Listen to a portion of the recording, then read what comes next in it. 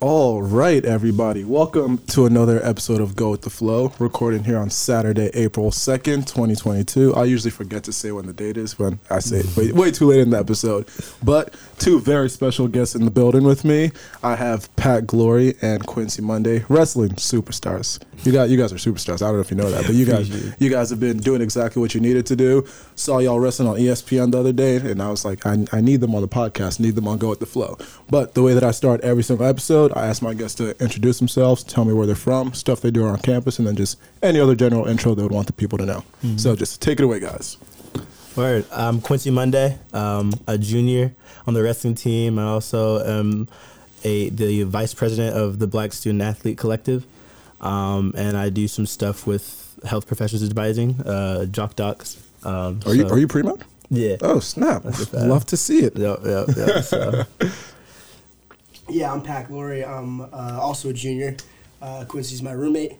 And I am a econ major, finance certificate from Randolph, New Jersey. It's about an hour north of here.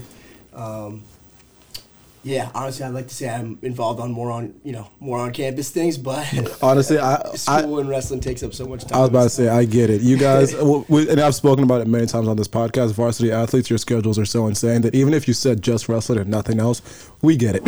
You don't need to be in 16 different clubs like I'm in and everyone else is. But okay, you guys are both multiple-time All-Americans. You just wrapped up your season a few weeks ago, NCAA championships. And so just first question right off the bat is, after a long, grueling season, how long do you typically give yourselves before you're back to the training? Or is it season ends one day, the very next day you're back in the gym? Yeah, so our coaches they've been here for, over a decade now, and throughout the years they've kind of tweaked and played around with their training plans and everything. They've done this so long now that I feel like they know kind of how much time we need and like kind of when it's time to get back on the mat after the season. So this is like our end of our second week from NCAAs. We got back 2 Sundays ago. This will be the second Sunday upcoming. They usually say 2 weeks. So this coming week will probably be our first week back to wrestling, back lifting and stuff like that. The rest of the guys that didn't go to NCAAs started up last week, I think, maybe 2 weeks ago. Just doing the off season. We in season we lift twice a week. Off season we lift 3 times a week. In season we're wrestling 4 to 5 times a week. Off season it's like 3 or 4 maybe. So the training schedule changes a little bit, but just kind of like the actual training cycle kind of starts like that. Yeah, I'd say so the training we do in the summer is geared towards freestyle, and it's not through the school. It's a ton of different style of wrestling that we do in college. It's like the international style, what they do in like the World Championships and in the Olympics. And so our training's geared toward that and like kind of these off-season tournaments. And so I'd say it's not as much of a grind because we're not competing as much. Like we're out of season, and so but we're still working out. We're still kind of staying in shape and just like focusing on technique. But yeah, it was a long season. It was pretty tough. But they have a good training plan for us. I think they kind of tweak it every year, and so I kind of at the end of the year, I think I ended up coming out of it not too bad. I'm feeling pretty healthy, thankfully. So yeah, well. Have this next week, probably be back on the mats next week. In those last 2 weeks, have you been eating all the junk food, getting all that in your system right now? Everything that I wanted to have when I was cutting weight, I'm eating it now, and so yeah, we're living it up right now. Yeah, it gets really bad because I like look at myself in the mirror and I'm like, wow, it's like a complete waste. Different person, during the season, But it's awesome. Like, I mean, me and Quincy literally were counting down the weigh-ins that we had left. Like in the beginning of the season, like, all right, 12 weigh-ins left. Like we're almost there. So definitely look forward to getting to eat and be chubby. Yeah, for sure. You see us walking around campus and our faces a little fat. We got maybe 2 extra plates of food. That's nothing to us. And so taking it all the way back for the both of you, how did you both get into wrestling? Because I don't know where on the list of popular sports it is in the country, but I don't think it's the most popular sport. It's more of a niche sport, I would say. Definitely. So how did each of you get into wrestling? Yeah, so I got into wrestling when I was about 5 or 6. I was always connected to it though, because my dad was a big time wrestler. He wrestled at Oklahoma State in college, and then he went on to win an Olympic gold medal and a silver medal in 1988 and 1992. And so he was, of course, a big wrestler. And my family. I have an older brother. He was into it as well. My dad ran a youth club. And so my brother started a couple years before me when he was of age, and I was always just going with them to practices, and so I couldn't wait to get on the mats myself. But yeah, so I've always kind of been around it. Yeah, my dad, like, he's one of four brothers, so there's like four boys in his family. So they've always been scrappers. So he wrestled in high school. Wasn't like super successful, but just like he knew that it was something that helped him, physically, mentally, schedule wise and everything. So got me into it at a young age. I was kind of always like the smallest guy for my weight and like percentile and all that stuff. So it was hard to play like a lot of these, big time team sports like football or basketball, lacrosse, whatever it may be. I was afraid of getting hit by a baseball, so I couldn't play baseball. Wrestling was like the only thing that I could actually like give myself a competitive, advantage or, at least be on a level playing field. Mm-hmm. So yeah, I just kind of like liked it because of that naturally. And then right around when I was like 7 or 8, started like going to clubs and doing the kind of like national scene stuff. And then it just kind of took off from there. Gotcha. And Quincy, you mentioned that your dad is a 2-time Olympian, won a gold medal, and gold and silver, you said? Yeah. Gold and silver. And did you feel any pressure growing up because of who your dad was? Who your dad is? Yeah, I'd say there's pressure, but I think how you kind of like view that pressure and your perspective on it can kind of change a lot, and like how you kind of react to that. And so I kind of acknowledge the pressure, just like something I could strive for. Like he reached the highest of the highs in the sport, and kind of reached the pinnacle in the sport. And so I didn't see it as like, oh, if I don't reach those, then it's a failure, like I'm a disappointment. But I'm thinking of it as like he's provided me the opportunity to like learn from him and like be connected to a lot of like of the top wrestlers in the sport and like have all these opportunities. And so just doing as much as I can with it in my own way. Kind of taking my own path and making my own footsteps with it. Yeah, and this is a question for the both of you. Quincy, I know that you mentioned that your dad was coaching at UNC when you were recruiting and making your commitment, and your dad wrestled, or your brother was he wrestled at UNC. How did you both decide where you wanted to go, and ultimately why did you both choose Princeton? Yeah, so yeah, my brother was at UNC. He wrestled at UNC, and my dad actually took a job out to UNC at the same time my brother decided to go to school there. So we all moved out there. I was in North Carolina for my last 2 years in high school. I was in Texas before that. But yeah, so we moved to North Carolina, and I was around the program a lot, like around all the coaches. We actually like knew the coaches at UNC, like most of the coaching staff already from when we lived in Oklahoma, and like the Oklahoma State connections with my dad. And so it was like we were real close to all of them. And I figured I would be going to UNC. But Princeton reached out to me, I think towards the end of my junior year.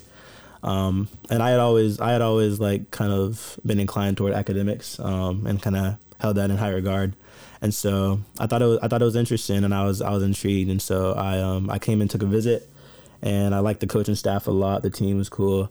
And so I just kept an open mind about it. And as I got closer and closer towards the deadline, it's funny, the Princeton coaches gave me like 48 hours to decide because I was taking so long with my decision. But at the end of the day, I kind of wanted to kind of carve my own path a little bit. And I didn't want to look back in 10 years and be like, damn, I should have like challenged myself and like gone to Princeton and like seen what I could do with it. And so I'm glad I made the choice I did. Gotcha. Yeah, for me, I kind of started the recruiting process early. My mom is like kind of crazy about, making sure that we made the right decision. So she started taking me like on unofficial visits, like everywhere that I would even consider going, like before the coaches even reached out to me. I had a direct connection to Princeton just because so many of the guys from my high school came and like were committed and wrestled here and stuff. So I would come down for matches, come down to like wrestling camps and stuff here. I mean, it's only an hour away, so it's like, and their program was on the on the come up, during my recruiting years. So, just as the process went on, like I was looking for the school with the best academics and the best wrestling, and the coaching staff was awesome. The little guy coach, Coach Dubuque, he's also from my area in New Jersey, so like just really similar personalities, and like he was a 2-time national champ. So it's like it was pretty easy in that sense. And then the other, 2 kind of associate/head coaches are also New Jersey guys. So it's basically like a home away from home for me. And it was like far enough away that it didn't feel like I was like in my backyard, but still close enough that it's like I can go home on the weekend if I want to, or like go see my little brother or sister play high school, sports. And yeah, I just love the team culture. Yeah, it was just awesome. Yeah, and for me, it's I actually do quite literally go to school in my backyard because I'm also from Jersey, but I live 10 minutes away from here. Oh, okay. 10 minutes, wow. 10 minutes away. It is that close. And where are you from? What town? West Windsor. Okay. Yeah. So you're literally right here. Exactly. Yeah, literally, it's literally the neighboring the town from over. Princeton. Yeah. Exactly. So Were you looking other places, or did you kind of always know you wanted to go to Princeton? I actually never wanted to go to Princeton. Really? So when we moved from Nigeria when I was 9 years old, and we lived in North Carolina for 2 years. My mom went to Duke Law School. Oh, so wow. Duke was the first university that I knew in the country, and it was always my dream school. Yeah. And I don't think I appreciated Princeton enough because it was right in my backyard. For me, it was like Harvard's a good school, MIT, Stanford, but Princeton, I was like, it's literally in my backyard. I go to Nassau Street. I've been going to Nassau Street since I was in middle school, so I did not appreciate it. And then it wasn't until college application started, and my parents were like, "You're applying to Princeton. It's the best school in the country. It's in your backyard." And so things worked out a little bit. Yeah. Yeah. You said you moved from Nigeria at 9? Yeah. How was that? It was that. See, this is why I like when people ask, because I've never actually spoken about this on this podcast, but it was quite an experience. Yeah. And actually, this is what I wrote my college, my Common App essay about, and the transition of being in a place where everyone else looks like you, so being the majority, to then coming to America and being the minority, it was definitely a stark contrast. And one that I think, because I was so young when I moved, I was able to be more naive to maybe some of the things that maybe I shouldn't have taken as lightly as I did. And then as I just became more and more mature, I would like reflect on my time when I first moved and been like, some of the stuff the kids didn't say that wasn't all right. Yeah. This wasn't that. But because I was so young and just naive and so just open to everything else, I was like, okay, excited to be here. We moved where my cousins were living. So I was like, okay, it's cool. Like really close to my cousins now. And then, I think we were able to adjust pretty fast because I have two older brothers. One moved when he was a freshman in high school. So a little bit of a tougher transition for him because that was much later. I was in 4th grade, and then my middle brother, he moved when he was 7th grade. So again, so much easier. So for each and every single one of us, the transition was just that much different. Yeah, that's crazy. Y'all have probably like different like perspectives on how that went based on like how young y'all were when you came in. Exactly, and I was just in Nigeria last weekend for my dad's birthday, nice. And it's so interesting how every time that we all go back, it's just that exactly what you're saying, the reflecting on both our time there and then our time since we've moved here and how different it had been for every single one of us. Yeah, gotcha. So interesting stuff. And this is why I like it when people ask me questions too. And all the hours and hours I've done, never actually spoken about that. So thank you. Thank you. I have a follow-up question. So has Nigeria changed? Like since you lived there, like you said you just went back this past weekend. Like, is there anything like major noticeable changes between how it was when you lived there and now? I wouldn't say anything noticeably different. I think what changes is my growth and my maturity, and so I'm just able to notice more and more every time I go back. So, because I think at a certain level, things haven't really changed that much. But it was first we moved when I was 9 years old. The last time I went back before this current trip was summer of 2017, so summer for a senior year of high school. And I think that was when I was like, I want to say I was like more mature. So then I was able to be like more appreciative of certain things like I have here that I didn't have there. And then even there, we're pretty well off. So just stuff that I had there that not everyone else had. And then even just going back this past week again, it's like, okay, you get more thankful for where you come from, having a certain culture, all these different types of things. So I wouldn't say it's the country changing as much as my perspective is changing. And as I'm growing, I'm starting to notice more and appreciate different things. Yeah. That's awesome. So both of you mentioned that one of the reasons that you wanted to come to Princeton was the whole team aspect. And wrestling is one of those sports, kind of like track, where I'm always interested in the fact that it's a team sport, but you all compete individually. So how exactly does being a part of a team motivate you both individually and just bring you both to that next level when you are on the mat competing? Yeah, team, I think, is kind of underrated, like the team aspect of wrestling, because of course, like when you see matches, it's one guy versus one guy. But just into the training that takes place, being like in a practice room with like a group of guys and like going through these hard practices and like cutting weight together. You're just kind of like in the trenches with your brothers almost, and so the team aspect is really important. And we had a couple guys who kind of played a big part in like kind of changing the vision and the trajectory of this program. And so those guys were like some good leaders for us to like come into and like kind of learn from. And it's crazy to me now that we come back and like we're finally back after COVID and like our gap years, because we went from being like the younger guys on the team to kind of stepping into this leadership role and like being away from the whole team for a while. And so I think we're still kind of trying to learn how to do that. And I think I'm kind of getting to the point like we're about to be seniors next year, and like I think as captains we kind of like I'm kind of like realizing more that we're kind of shaping like the next generation of like Princeton wrestlers and like what that team and what the trajectory looks like. And so just being able to be in a position to do that and kind of like shape kind of like the future of Princeton wrestling, I think it's really important to us, and we really want to like push the culture in a good direction that's getting better every year. Yeah, and it's cool that you guys are both aware of the type of impact that you're able to have, because kind of like you said, you came in, there were probably guys on the team that you looked up to that were the reason that you committed here, and now you're realizing that, okay, recruits come, they're looking at me, they are someone, or we are people that whatever we do is going to determine how exactly this program goes forward. So it's good that you're able to have that type of foresight, because I know some people might think just like, oh, me, like I want to do what I need to do to get out of here and just be the best that I can. But you guys it's so hard, because it is so hard to do that, even just like when you are just looking at yourself and trying to do that in a place like this at Princeton. And so, yeah, I think it's a position of like privilege that we have that opportunity to do that, but it's also pretty important. Yeah.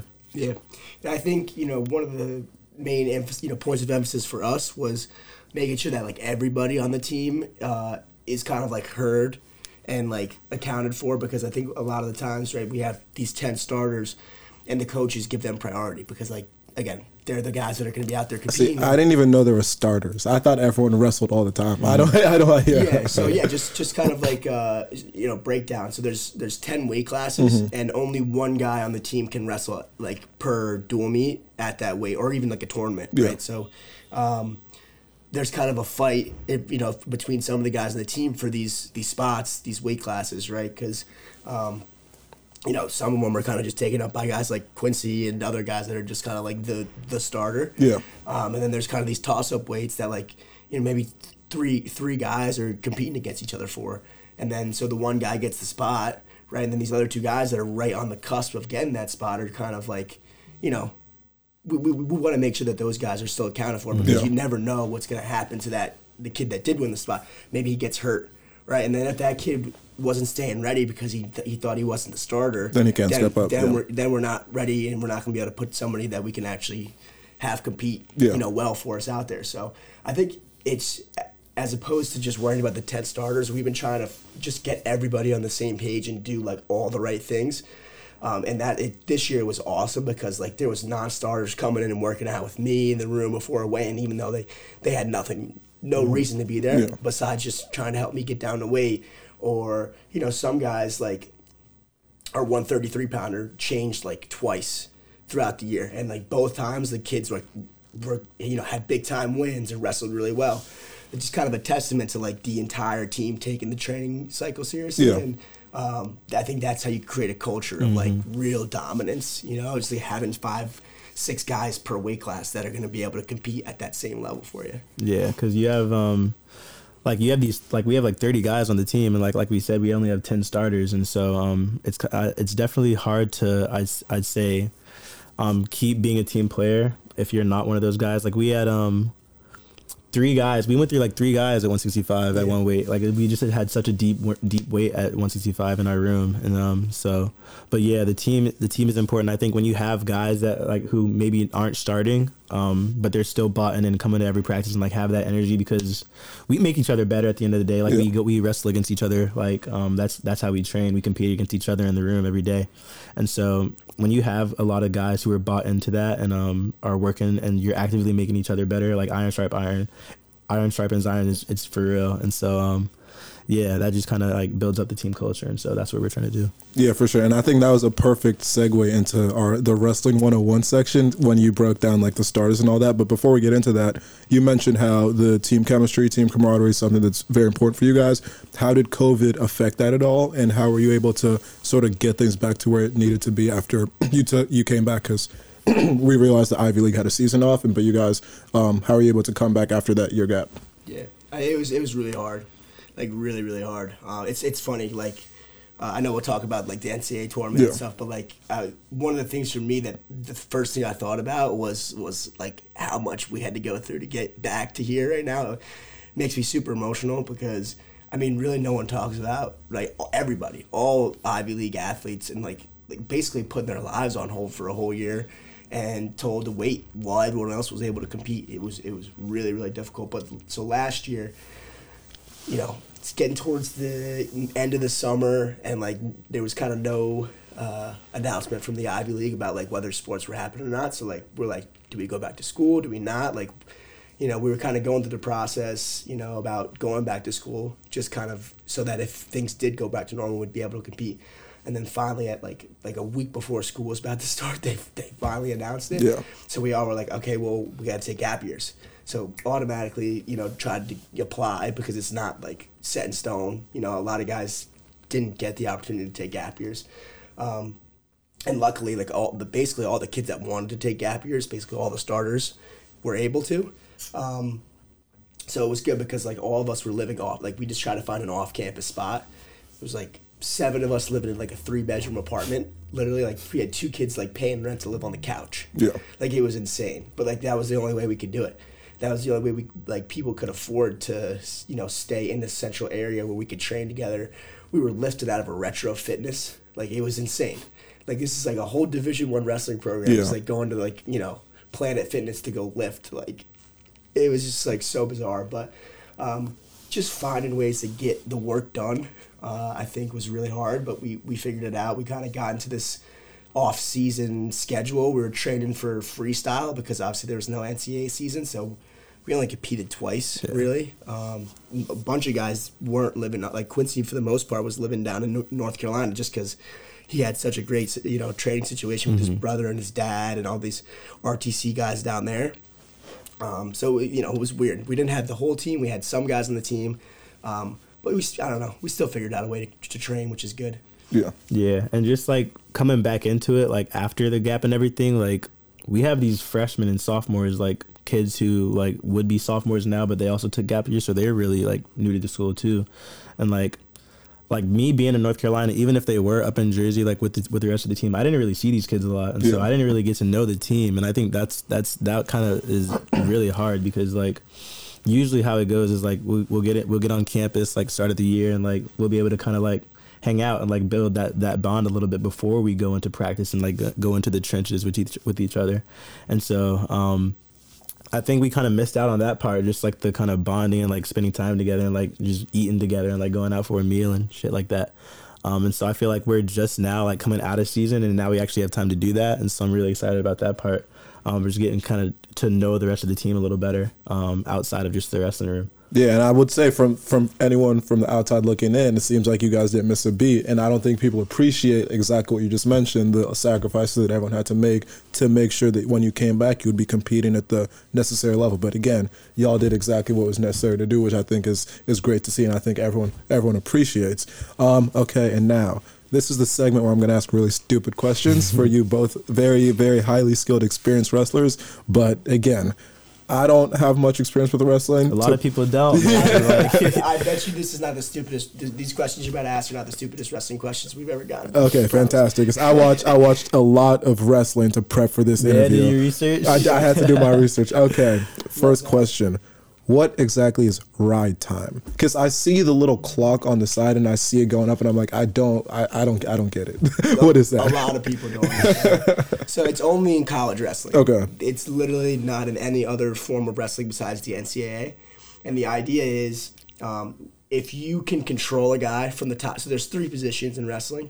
There's neutral, which is where you start, right? You shake hands, the whistle blows. You start on your feet. If a guy gets on top, right? So say I took a guy down and now I'm in the top position, that's the second position is top. Third position would be bottom. Okay. So if I'm on top, riding time starts. And so the longer I control a guy, the higher the riding time goes. And if you have over a minute of riding time, by the end of the match, you get a point. But so like it goes. So say I rode a guy out for a minute, and then second period comes, I choose down. Yeah. the riding time starts going down because the other guy's on top of me. So like it'll So go it's just one clock. It's one- not like each guy has their own time. Okay. Like if he has like a minute and 5 seconds of riding time, and then I get on top, it'll start clicking down. Down- for his. okay. And once it gets to 0, then it'll start clicking up for me. Interesting. Yeah. Okay. and it only factors in at the end of the match. So like that point will only be allocated, even if I have like 5 minutes of riding time where it's locked still, in. yeah. That won't come until the end of the match. Okay. But it's weird. Gotcha. You have to like factor that in, right? Like if I am on my feet and the score is tied, but he has over a minute of riding time, technically I'm down by a point. Yeah. So you have to kind of, it's some of the matches get kind of crazy and wild like that. And positions are the next thing that I wanted to ask you about. So you mentioned neutral, top, and bottom. How are the starting positions determined in each round? So every match starts in neutral. Okay. You start on your feet. You shake hands, like Pat said, and then you start wrestling. And then at the start of each, so there's 3 periods. The first period's 3 minutes. The second and third period are 2 minutes each. At the start of the second and third period, you'll flip a coin or like however the duel decides to do it. One person is going to have choice, and so they can choose to go top, bottom, or neutral. And it's common to like go down because like a lot of people like are able to get out. And so that's kind of like a point you're gonna want to have. And so you can choose positions like that. And so you also have choice, and the other guy will get choice in the third period. Okay. And and you might have answered this, but is any certain position an inherent advantage, or is it the type of thing where each wrestler has their own preferred starting position? Yeah. So everyone's different. Like Yeah, I was gonna say, like if you're wrestling someone you know is good on top, you might want to choose neutral in the second period because you don't want to give up riding time or even back points. You can give up. So in high school and like youth wrestling, the most amount of back points you can get, back points like you hold the guy on his back, is 3. But in college, it's 4. Did that happen in one of your Recent years. did that happen in one of your That matches? was in my semifinal. Okay. I could have set up 4 back points. Yeah, but it was weird, like the whole situation. But so that's huge, right? If you don't want to get, because 4 points is really hard to come back from. Yeah. It's almost impossible. So if you know, obviously a guy's good on top, or if you know, maybe a guy is better on their feet, probably go down. But for the most part, you choose down because the idea is like it's the easiest like point to score, just to get to your feet. Is that an escape? Yes, exactly. Look That's at an me escape. go. Okay, Yes, sir. quick learner. Let's Yes, go. sir. Don't choose down on Pat Glory though. You will not get out. You will not get out. Okay, and next question. What is a danger point? The danger rules. It's hard to explain. So basically, on your feet, right? No one's in control. So if I'm on top, I'm in control. That's like, they'll say the ref. You'll hear the ref say like green's on top, green's dominant, green's in control. Because when you're neutral, no one has control. No one's on top or bottom yet. In order for them to allocate who is in control, they'll have this rule where like if Quincy takes a shot on me and I like roll across my back and I'm kind of just sitting there, like my back is exposed to the mat, but like we're still neutral, no one's in control. In order to establish who has control, they'll start swiping. Okay. And so they'll go 1, 2, like danger 1, danger 2, danger 3, and then they'll give 2 points. So like if you're on your back for 3 seconds, like on your feet, you want to try to roll or get off your back. At some point Reposition yourself because- to get unexposed. But that's hard in and of itself because you might, by trying to reposition yourself, you might give up a takedown in and of itself. But they kind of want to avoid just like stalemates happening or like positions where nobody scores. Because in the past there was like kids that had just really weird flexible hips. They would just like lay on their back but not give up points. Yeah. And then they like win 1-0, and it's just like no one wants to see a person win that way. But I don't know. It's hard because it's hard to call evenly. Like some refs will say danger 1 and then stop counting even though the kid's still on his back. Yeah. And other people will like count it really quickly. So it's like the consistency of it's hard. I think in wrestling referees, it's just hard to have certain things called consistently. Yeah, Is it kind of like baseball a little bit, where it's like their very discretion? subjective Yeah. in a lot of ways, so you gotta have to be prepared for that. But I would say like that's a new rule. Yeah. And new rules are the hardest ones to kind of get right because people are still trying to figure out how to call it and stuff like that. So In the rules wrestling, are I always feel like changing. in wrestling the rules change like a lot. Like there have been a lot of rules changes. Every year there's like new rules that are coming. I feel like that's pretty rare, right? Yeah. I don't know a lot of other sports. That like Yeah, I don't think Like, basketball is, changes, double dribbles been a Those are double dribble for pretty set. 35 years. Yeah. Exactly. But yeah, it's weird that it is that way. I guess they're always just kind of trying to evolve the sport and make it kind of more refine it a little bit. refine it, Yeah. make it more fun to watch, less kind of no action matches and stuff like that. Gotcha. And you touched on the very last one that I want to ask about, and that is a takedown. And what exactly constitutes a takedown? Because in my mind, I hear takedown, I'm like, oh, you pick someone up and you slam them. But I was watching some of the matches, and then you'd like be on the ground, and then all of a sudden they say like takedown. I'm like, where was the takedown? Mm-hmm. Yeah, so I'd say it's kind of hard to do it without like illustrating it and like showing it. But I would say like the easiest way to explain it is just control of the hips. Okay. Like if I like get control of the guy's 2 feet or his hips, then I have a takedown. Okay. Mm-hmm. Like if a guy's on his butt and I like don't have like my hands like still below his hips, they probably won't give 2 unless you have control of both of his ankles. But the second I get above his hip and start climbing up, they'll like allocate the 2. Mm-hmm. And then you obviously have dangers. One way to get a takedown. Yeah. I don't know. It's there's a lot of positions you can kind of like get a takedown from too. I'd say like you can if we're on the edge of the mat and I just have both his ankles and like he's like laying down flat, then like they'll give me 2. But getting kind of like behind the shoulders and getting their hands on the mat too, and being behind them and controlling the hips also. Yeah. But there's this position like it's where you start in top and bottom. Basically, anytime the periods change or if you go out of bounds and come back to the center, it's called referee's position. So like anytime that like you go from your feet to getting in referee's position on top, you'll have that's like a takedown, I guess, in like the traditional sense of the word. But again, like you said, there's a lot of different ways like you can get there. And then like say you get a takedown and like it's in a position where like not like you can't really move from there. They'll call a stalemate and then put you back in a referee's position, which is like what happened in my semifinals a couple times too. Gotcha. So there's a lot of different weird ways that you can get points. But yeah, I'd say the best way is kind of like just watching wrestling. It's kind of hard to just like listen to and be able to like, visualize it. So everyone go on YouTube right now, just watch all the highlights. Yeah, do some research. And I'm glad that I asked those questions because I don't think anyone listening would also have understood those terms. But now it makes it that much easier. It's funny. Quincy and I, our freshman year, did like a little segment on the Princeton Wrestling Instagram page. It was like wrestling 101, just like trying to teach people, and it's so funny. Like it's hard to like do it, but we tried, man. It's but I think people, the more they watch it, I think start to pick it up. Yeah, and just a quick shout out to your Instagram. Whoever runs the wrestling Instagram does such a good job. Because even as someone who hasn't understood the sport, all the videos are just always so engaging that I always just find myself watching more and more. So whoever is doing that, they're crushing it. David Alex Phillips. Plug it real quick. Okay, and so you both obviously wrestling at the national level. You were both national finalists. When in your careers did you both realize that you were at that point where it's in the cards that I might be able to be at the highest of high levels? Was there a certain point in your career where you realized, okay, I'm pretty good at this? Yeah, I feel like for people like me and Pat being in wrestling so long, like we've been doing it since we were kids. You kind of really start to see it. I'd say in high school, you kind of can see like the future scene of like who will be in college. And so I didn't, like the school I went to, we didn't do a lot of national tournaments in high school, but we hit a couple. And so that's kind of like the first indicator. And like off season, there's like off season national tournaments you can go to. But I started kind of finding success at these national tournaments like my senior year of high school.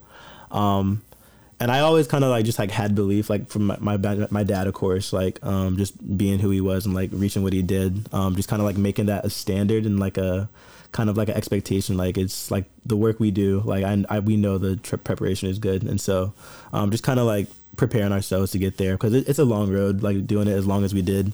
But yeah, so I started seeing like hearing of Pat Glory and like in high school we weren't on the same team, and like when I was in North Carolina, like didn't even know who the kid was. But it's kind of funny looking at like the national college scene now and like seeing the names like that you've known over the years. Like there's this one kid like Real Woods. I used to wrestle with him when we were like 6-7 years old. Yeah, I literally wrestled Real Woods at Tulsa and I was in 3rd grade. That's insane. So you can see this like flashes of greatness in kids like growing up and stuff. But yeah, and so I'd say like junior senior year, I knew I was like, okay, I can compete with these kids. And so yeah, I'd say it's the same for me. Middle school, it was like, all right, get yourself as ready as you can for high school. And that's just going to like all these dual national tournaments. I'm sure Quincy like knows like Tulsa, like all these like there's kind of these major youth tournaments that the overwhelming majority of youth wrestlers that want to be at the national level will go to. So that you kind of test the waters there to say, okay, here's where I am nationally, and didn't really have a lot of success in middle school. Some kids are like these crazy, accoladed middle school wrestlers, and the next, proteges, next Kenny Mondays. You know what I mean? So I wasn't one of them, but I kind of was always right there with those kids, and kind of gave me the confidence to be like, okay, let me just keep working. Success will come. So I went to this private high school. So one of the main decisions for me was whether I wanted to go to public school, which my public school still was very good academically. The wrestling, there had been flashes of greatness in the wrestling program, but not consistently. And then there's this private school that was 15 minutes away from me. The academics were insane. That was the school that sent multiple wrestlers to Ivy League schools every year. Yeah. And they were producing state champs and state place winners, multiple of them every single year. So it was just it was hard for me to not choose them. Yeah. So I did, and I'm glad I did, because I really don't think I'd be here without it. But took second in the state my freshman year, which was kind of demoralizing. I beat the number 1 seed and then lost to a kid who I'd beat a bunch of times. Lost again in the state finals my sophomore year. So it just I had a lot of mental stuff going on that just confidence-wise was throwing me off, and I think it affected especially the national level stuff too. And I think that summer going from my sophomore to my junior year, I started seeing the sports psychologist and really working on the things that I was thinking about before the match, instead of psyching myself about the outcomes and the kind of things that I can't control. And I think that completely changed my mentality on on the outlook of wrestling and just going into matches in general, not completely psyching myself out beforehand and giving myself the level playing field that kind of lets me wrestle the best that I can. Yeah, and I think that transitions perfectly into the World Championships that you went to in where was it, in Serbia? Serbia, gotcha. Belgrade. Yeah, and so what was that experience generally like? How was that an opportunity that you were able to get into? And obviously, I asked when you knew that you were good at the sport. You said that you had these little hurdles. I would imagine that when you're wrestling at something like the World Championships, you're like, okay, I'm pretty good now. No, it was one of the coolest experiences in my life. It's funny. There's folk style, which is college wrestling. Mm-hmm. It's youth wrestling, and it's only done in the United States. Folk style. It's called what's the other name for it? Scholastic. It's Scholastic / folk style. That's only in the U.S. Mm-hmm. Freestyle is international. Okay. So that's what his dad did at the Olympics. Mm-hmm. That's what I did in Serbia. So I never really did freestyle when I was younger. And a lot of these kids do. They go to the cadet world championships. They go to the junior world championships. They kind of do it at a very young age, and they know what to expect. And I really wish I did that, because I had no idea what to expect going out to an international tournament. It's a whole different outlook, and the whole setup of the tournament's different. The weigh-ins are different. The actual tournament is just a little bit different, and I don't know. I just kind of wasn't ready, wasn't as prepared, didn't really know what to expect. It was still really cool. I wrestled this kid from Iran who wound up taking bronze, but because he didn't make the finals, I couldn't wrestle after that. Mm-hmm. So he lost in the semifinals. So that meant I was out, but he could wrestle back in because the kid that he lost to made the final. It's just very... It's a complex. It's very complex, the tournament's set up out there. But it's something that I'll remember for the rest of my life. My family was out there. They came and watched. Belgrade, it's definitely not like any, Western cities. I've never been into a city that was kind of had that same aura to it. Yeah. But it was still super, super cool. Seeing all these kids coming from, crazy Asian countries, ex-Yugoslavic, countries that basically, this is these kids' livelihood. This is their future. This is the way they get their families out of whatever situation that they're in, and bring them to stardom in their countries. It's you can see the sheer emotion and passion and really just fight in these people. It's it's crazy to see. Yeah, and we could probably spend much more time on that, but I want Quincy to be included in all that. I was like listening to it too. I was like, oh damn. And so obviously another very, very cool venue that you both wrestled at, which was the NCAA championships, and this was in Little Caesars Arena, which I looked up the capacity and I feel like it's something around 20,000 people. And I was looking at the highlights, and I watched both your finals match live, and you're wrestling in front of 20,000 people. What is that experience like? It's funny you asked that, because like for me personally, like once you get out on that mat, like I feel like you're so locked in. Our coach, he plays like this crowd music in the background, like of our practices when we do like practice matches sometimes. And like whenever we do a match, he always plays this crowd music. It's just this constant cheering.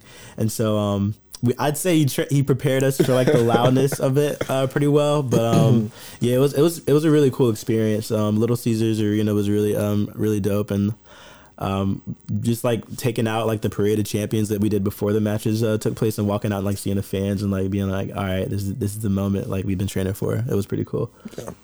Yeah, you know, like Quincy said, I think as wrestlers we're so like trained to block out the outside noise. Like really the only people I can hear are the coaches in the corner and I can ref. barely hear them. Yeah, exactly. Because you're just so like your adrenaline's flowing, like you're mentally just locked in, and you're just worried about scoring points and doing the technical stuff that you need to do to win. But I would say the coolest thing was like afterwards. You know what I mean? Like after the semifinals, like, you know, just seeing like everyone, like, you know, Princeton flags in the stands and like everyone's cheering and stuff. Super cool. It's hard to explain how like just how much, you know, passion and emotion and like just sheer like drama is there. I used to go when I was younger to like the national tournaments, and I always wanted to be there, and just to be a part of it was awesome. Yeah, I can imagine, and that's one of the, for me, this is one of those like very random things for me where it's like I appreciate and love like just a big crowd, and I love videos of like athletes. There's these videos. The one specifically I have in mind of Joe Burrow's his senior night, where the camera's walking behind him, and it just pans and shows the entire crowd, and I'm like, I can't even imagine what it's like performing in front of that sheer amount of people, and the fact that you both got to experience that, especially if it's something that you used to watch when you were a kid, that must just be like chills. Yeah, I'd say best part of it was like the raised stage for the finals matches, because they always raise the stage like over the course of the tournament. It's like 8 mats laid out because there's a bunch of matches going on as well, just like on flag ground. But for the finals, they raise the stage, and so you're elevated. And there's like they have like plants lining the side that look pretty cool, and so like just running out and like seeing the crowd and like seeing that experience and that was probably the best part. Yeah. And so fast forward and tournament starts, and you both make the semifinals. And as you're probably both aware, I didn't even know this. It's I think on the broadcast they said that there hadn't ever been Princeton finalists. Is that correct? 2 Princeton finalists. So okay, now we've had like individual finalists in the past, but not 2 of them in the same year. Okay, and so you both make the semifinals, you both make the semifinals, and you know what's at stake. You know, if you win this match, you're going on to the finals. You are the 3 seed, and you are the 5 seed. Mm-hmm. So, what exactly is going through your mind as you're stepping onto the mat when you know what is at stake in this one specific match? Yeah.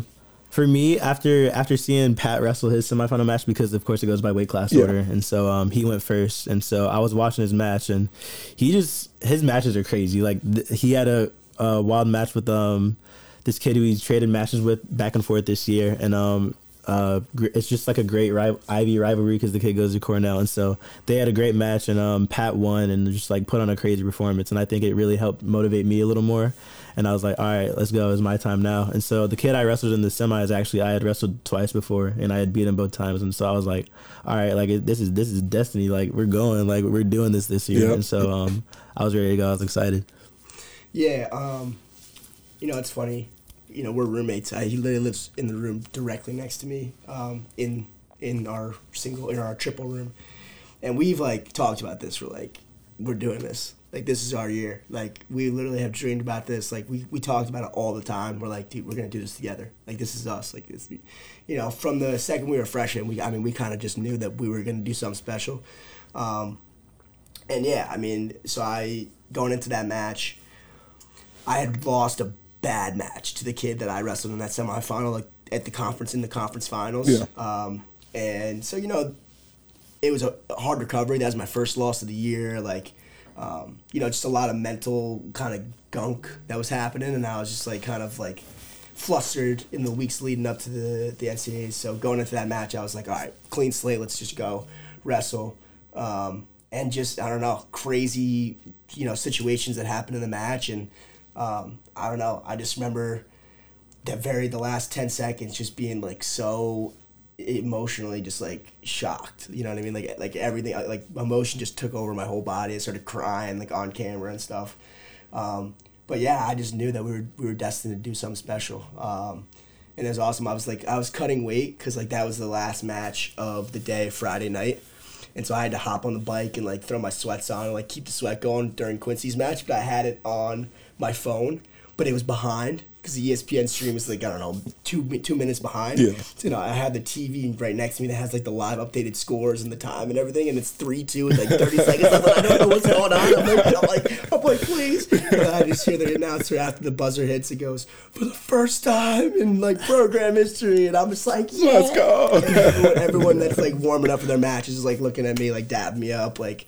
So excited because, like, how can you not root for something like that? How can you not want to be a fan of Princeton wrestling after that? It was amazing. Yeah, that is insanely special, especially the fact that, like you said, you're both roommates, something that you've, since you came to the program, felt like you would be able to do, and the fact that you were both able to make the finals, which is, again, insanely impressive. And then the finals matches, the mentality going in. You know that it's win and you are national champion. When you're running up to the mat, because you were just like sprinting your ass up there, are you focused on the opponent, crowd, coaches? What exactly is going through your mind when you know that this is a match where you're going for all the marbles? Yeah, I'd say at that point, man, it's just kind of, at that point, it's like, you just got to wrestle. Like, there's nothing else. You don't have to worry about making weight again. It's the last match. You got nothing to lose.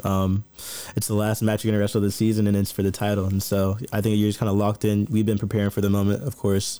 We got a lot of belief in, like, what we could do. And so it was, at that point, it's just another match. You just got to go wrestle. And then so, yeah, I think you can't try to, like, delineate from it too much. You just have to do what we've been training to do. Yeah.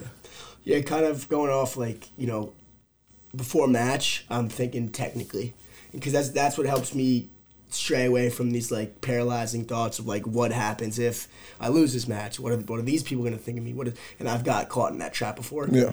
So what was good about this finals match is like I knew that no one even thought I was going to get there. So like I was already in a position where like I have nothing to lose. I already exceeded everybody else's expectations. So I'm not doing it for anybody else besides me and besides everybody, the coaches and stuff.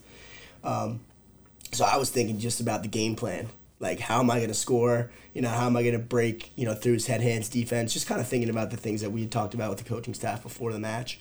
But yeah, I had no, like, nerves. I had no, like, I wasn't, like, stressed out or anything. I was like, let's just go do this thing. If I go wrestle the way I know how to wrestle, I'm going to win. Yeah. That's kind of the way I was thinking. And so you both finished the season, tough losses in the finals, both All-Americans, both phenomenal seasons. Have you been able to reflect on just how special the season you had was?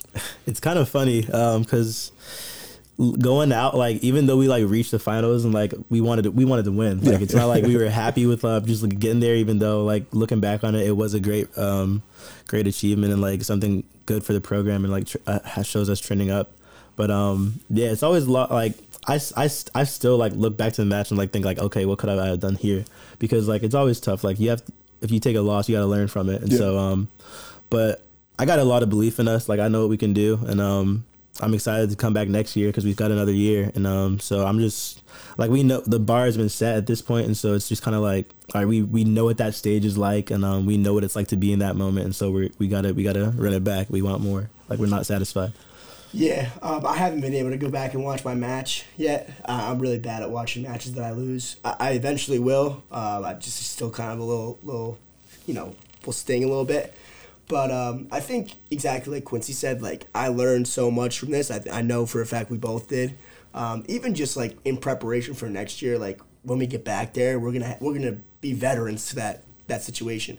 We're gonna know exactly what to expect. We're gonna know exactly how to like prepare for that finals match, because I don't think either of us really knew or understood like what the process was like, what it was going to look like to be a national finalist. So that being said, like, I mean, we got one more year. You know, we're going to have fun with it. You know, we're going to be enjoying every second, because this is probably our last time competing. Yeah. You know, we came here so that we could get out of the sport of wrestling, you know, afterwards. Yeah. So, but again, it's given us so much, and I think we have so much fun winning together and competing and doing all the things that we do. So we're just gonna enjoy it. Yeah, that's right. And y'all are really good at this, because throughout this whole podcast, you have many times answered the follow-up question that I was going to ask. Because my last question was going to be, what's your mentality going into the last season? But you both just answered that so perfectly. So I think that is a good place. We've done 50 minutes. It always flies by. And I think with that, we can finally transition into the first segment of the show, which is the music identity segment. Honestly, David, that's the name that we're going with, music identity segment. Because since we started, we've been trying to find like a catchy name for it, and we haven't been able to come up with anything. So now it's the music identity segment. So as always, I ask the guests to come up with 5 songs to describe who they are as a person, and I always leave it open to interpretation. That's literally the only instruction I give. Everyone takes it in their own unique way, which I always like seeing how people answer it. So the floor is yours. Who wants to go first? You want it? All right, I gotta pull up my little list. I wrote it up before I came. All right. Are we just listing out the songs, or do we have to like you say the song and then why you chose it? Yeah. Okay. Yeah. So in no particular order, I got At Least the M by Gucci Mane, and we've been rocking with that song a lot this year, honestly, in the auction, the practice room, and I like the energy from the song, because I feel like it's like keep good company around you. It's got a good bounce to it, and I think it's pretty like feel good, like motivates me, gets me ready to go. And so that's one of them. By Any Means by G Herbo. Good song. That one just gets me in the zone. Got 21 on it too. And so it means like I'm gonna go get it by whatever it takes. And so and then I got Gorgeous by Kanye West, just because phenomenal album, one of the greatest albums of all time. And I'm gorgeous. Yeah, big Kanye fan growing up, and so I had to throw that one in there. And then I got Lost by Frank Ocean. It could really be any Frank Ocean song, just because that man's the GOAT. And then I got Know Yourself by Drake, because it's a banger, and you got to know yourself. That's what's up. Solid list. Pat, how you gonna top that? I can't. Quincy's got way better taste in music than I do. My first one, I think, it was my walkout song for the national finals, but it's just something that kind of my whole family like resonates with. It's Glory Days. I mean, it just very fitting. You don't even have to explain. We get it. That's no need to explain that one. Second one it's a song called "Take the Money and Run" by the Steve Miller Band. Okay, it's like a rock music song, but it's just one that, especially when I was going like youth practices and stuff, my dad had the CD in the car. I just would listen to the album. Just brings back a lot of memories for me. The good times, the bad times, all that stuff. Song called Too Blessed. It's just like, I don't know, it makes me feel like, it gets me in a good kind of vibe. It's like very, uplifting song, but it's also like, I do recognize like how blessed I am, like all the time. I think about it like every day, you know what I mean? Can't Leave Without It, just a great song. Yeah. I just love 21 and Gunna and Baby. It's just an amazing song. And then Pop Smoke, I love Pop Smoke, so the song Gangstas. Him and Young Dolph were people, like rappers that I was on like right before they passed away. Yeah. And it's like crazy to me. Like, I think, Quincy knows how much I played Young Dolph in the room. Like, he really like, it's emotional for me, man. Like, thinking about these people that are like on the cusp of greatness and like on the way up, and then they just like, taken way too soon. Taken away way too soon. So I was gonna put a Young Dolph song in there too, but we'll shout him out right now. Shout out Young Dolph. And that both phenomenal lists. Again, no comparison necessary. I like these because out of everyone that I've done, there's never been a time where I've known every single song, so that I could go back, be put onto new music, which is, again, partly the reason that I do this segment. Mm-hmm. Selfishly, I get to be put onto new songs, and then I also get to know a little bit more about each of the guests. Hey, I don't know if you prepared any, but you got 5 songs for us. I actually have. I've thought about when I should do my own 5 songs, because I've asked guests this for the past like 10, 12 episodes, and I've never given my list. Right. So I don't have any right now, but I think eventually, I don't know when the final official episode of this season will be. But I think season finale? Season finale, I might have to. Yeah. There's actually, I like that. Honestly, by the time that this drops, I'm gonna have announced it, and so there's actually a special episode that I recorded this past week with Governor Murphy. Oh wow. Of New Jersey. No way. Yes way. You see, he changed the official bird. Yeah. No, it was like an April Fool's joke. Yeah. And so for that episode, I might do a little clip at the end where I do my 5 additional songs. But I'm going to start the promo for that next Monday, and this episode isn't going to come out till the Monday after. So you guys are the first people to be let in on that secret. Hey. But yeah, I'll get that those lists of 5 songs out eventually. And then the last segment of the show, the longest reoccurring segment of the show, Tiger Confessions segment. I go on Tiger Confessions, find questions that people ask or just comments, and then read them out to my guests, have my guests react first, and then I react. So the first one, it says, and this was an interesting question that I was thinking about my answer to also. It says, what does it mean to be a Princetonian for you? Do you meet the criteria? If not, do you feel out of place at Princeton? Very curious to hear answers. And this is an interesting question. I think my definition of like what it means to be a Princetonian has definitely evolved over my time here. I think when I first got here, I definitely had a lot of like the imposter syndrome, like what am I doing here? But just like getting to know like the more people at Princeton in the time that I've been here, I feel like everyone, and I was talking about this with Muhammad, my friend Muhammad, the other day. Everyone kind of like has something special about them that like everyone like who is at Princeton like deserves to be at Princeton. They got something about them that like if you get to know like more about them, then you kind of really kind of like see it come out of them. And so I think people contribute to Princeton in a lot of ways. There's not any one way to be like a Princeton student. People excel in a lot of different areas, and it doesn't even have to be like through like your school. It could be like something you're doing outside of Princeton. But I think everyone is just kind of like, I think the school's motto is in the service of humanity. Yeah. And so I think everyone kind of like is doing something that like is contributing to the greater Princeton community in some type of way. Yeah. Yeah. I think I can resonate with Q's answer in a lot of ways. Like I felt like an imposter when I was like a freshman and kind of just getting started here. Like, you know, struggling through classes, freshman sems, like writing sem, all that stuff. Just being like, dang, like, do I like really belong here? Yeah. You know, like, what am I doing here?